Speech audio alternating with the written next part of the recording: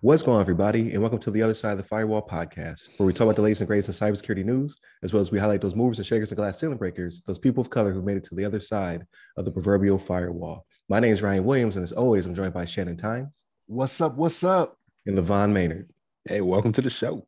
What is going on? So welcome back to the show. Please continue to like, share, subscribe. We've seen those numbers going up a little bit. I like that. Okay, keep it up. Monday and Tuesday are our topics. Wednesday, we have a discussion. Thursday, sometimes we do Ask Us SP, where we talk to somebody breaking into cybersecurity. And then Fridays, we do the weekly rundown, where we talk about everything else. So TV, movies, books, all that good stuff. What we do to unwind. But without further ado, I give it to Shannon. All right. So this article is from infosecuritymagazine.com. And the title, actually, it's by Phil Muncaster. And the title of this one is Five Eyes Agencies Issue Detailed Russian Cyber Threat Warning. So cybersecurity agencies, now when they say Five Eyes, they're talking about the US, UK, Australia, Canada, and New Zealand are considered Five Eyes when it comes to intelligence agencies. And they've issued, actually, this is another warning to organizations that are outside of the Ukraine that they may be targeted by pro-Russian hackers. And so this is one of those things where we know it's going to happen, right? Like we've been talking real tough. We've been doing sanctions against Russia. So we kind of knew something like this was coming, right? But this is not just, I don't want to say our own, excuse me, I don't want to say our own paranoia, but we got other countries that are just like, hey, yeah, you guys should be on the lookout for this. And the reason they do, and the reason they put this alert out actually is that when you look at it, there's actually been talk from different groups that are kind of like Russian sympathizers, right?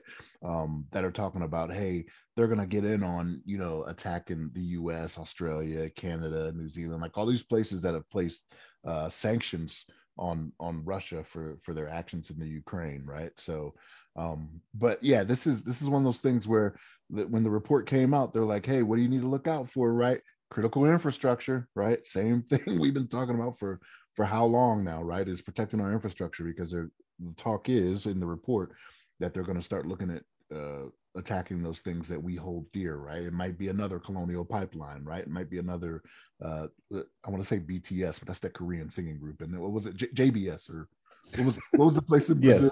Both, yeah. Yes to both. Yes, okay, yeah. It's JBS. JBS, yeah. I was like, BTS don't sound right. It's the Korean pop group. but yeah, JBS. So it could be the same type of thing, right? So they're just saying, hey, we need to raise our cyber posture, because this stuff is coming based off what's come out, what's come out through the intelligence gathering sphere, so to speak. You know what I mean? But LaVon, what's your thoughts on this? Yeah, I think it's a good heads up, the good information. We, like you mentioned, we kind of talked about this one before a little bit, as far as like knowing that Russia was going to be trying to attack some critical infrastructure with their I guess some of the typical hacking techniques. But yeah, it's good that this organization, the Five Eyes, is kind of like making sure people are aware of that. Yeah, it's just like one of those things. I mean, it's only a matter of time before another critical infrastructure is attacked, or potentially affected by some sort of cyber attack.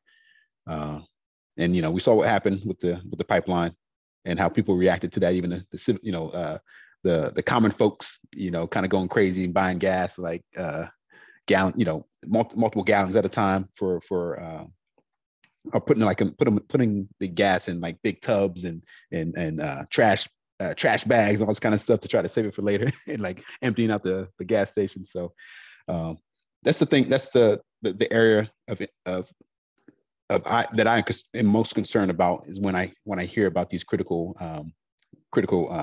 infrastructure pieces that get affected.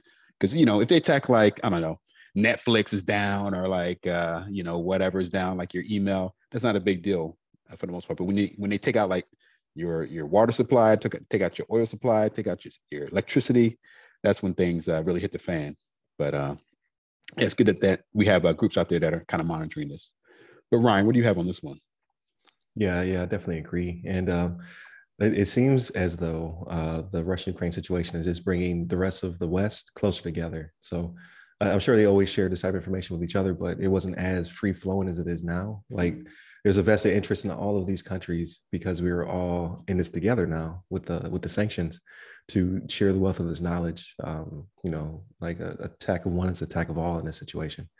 And you see it as well, like with their list of how detailed things are becoming. It says it also includes a list of malware as a service groups. And then the alert also links to multiple useful resources, a lengthy list of mitigation and technical details for each group, and includes their TTPs, or tactics, techniques and procedures. So we're putting it all out there, which should discourage these groups from their attacks, but at least it helps us to build up the defense in depth to protect ourselves. Because we saw this week, I saw Microsoft stopped a blackout. They were trying to hit them with a third blackout, the Ukraine. And then you saw Starlink was attacked, and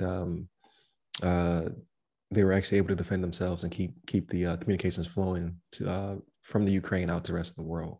So it's definitely a war out there, and having good intel and having all of these organizations working so close together just benefits us all. So I thought it was definitely interesting, and it's only going to get better as things become worse, if that makes sense, right? Like, the information will be even more flowing if this situation doesn't stop between Russia and Ukraine. So it's within their interest to start to curtail this war, because the sanctions are only going to get worse, and the NATO partners are only going to get tighter. So we might actually get a couple more from the news this past couple of weeks.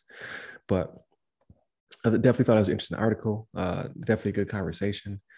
Please, if you're out there listening, continue to like, share, subscribe, share this with your friends, even the non-nerdy ones. Get this podcast out there. Continue to watch us on YouTube and Spotify, and listen to us on the other 6 platforms that we're on. Again, Monday and Tuesday are topics. Wednesday, we have a discussion. Thursdays, Ask Us SP when we have those. And then Fridays, everything else. So I'm sure everyone's going to be pretty interested this week as well. So definitely continue to tune in. Hit up all of our social medias. They're all the name of the podcast, as well as you can hit me up personally. I'm at RyRy Security Guy. That's RYRY Security Guy. I'm on LinkedIn, Twitter, TikTok, and Clubhouse. And you, Levon? Yes, sir. You can hit me up on the Twitters at Levon Maynard. There it is. Stay safe. Stay secure. Take care.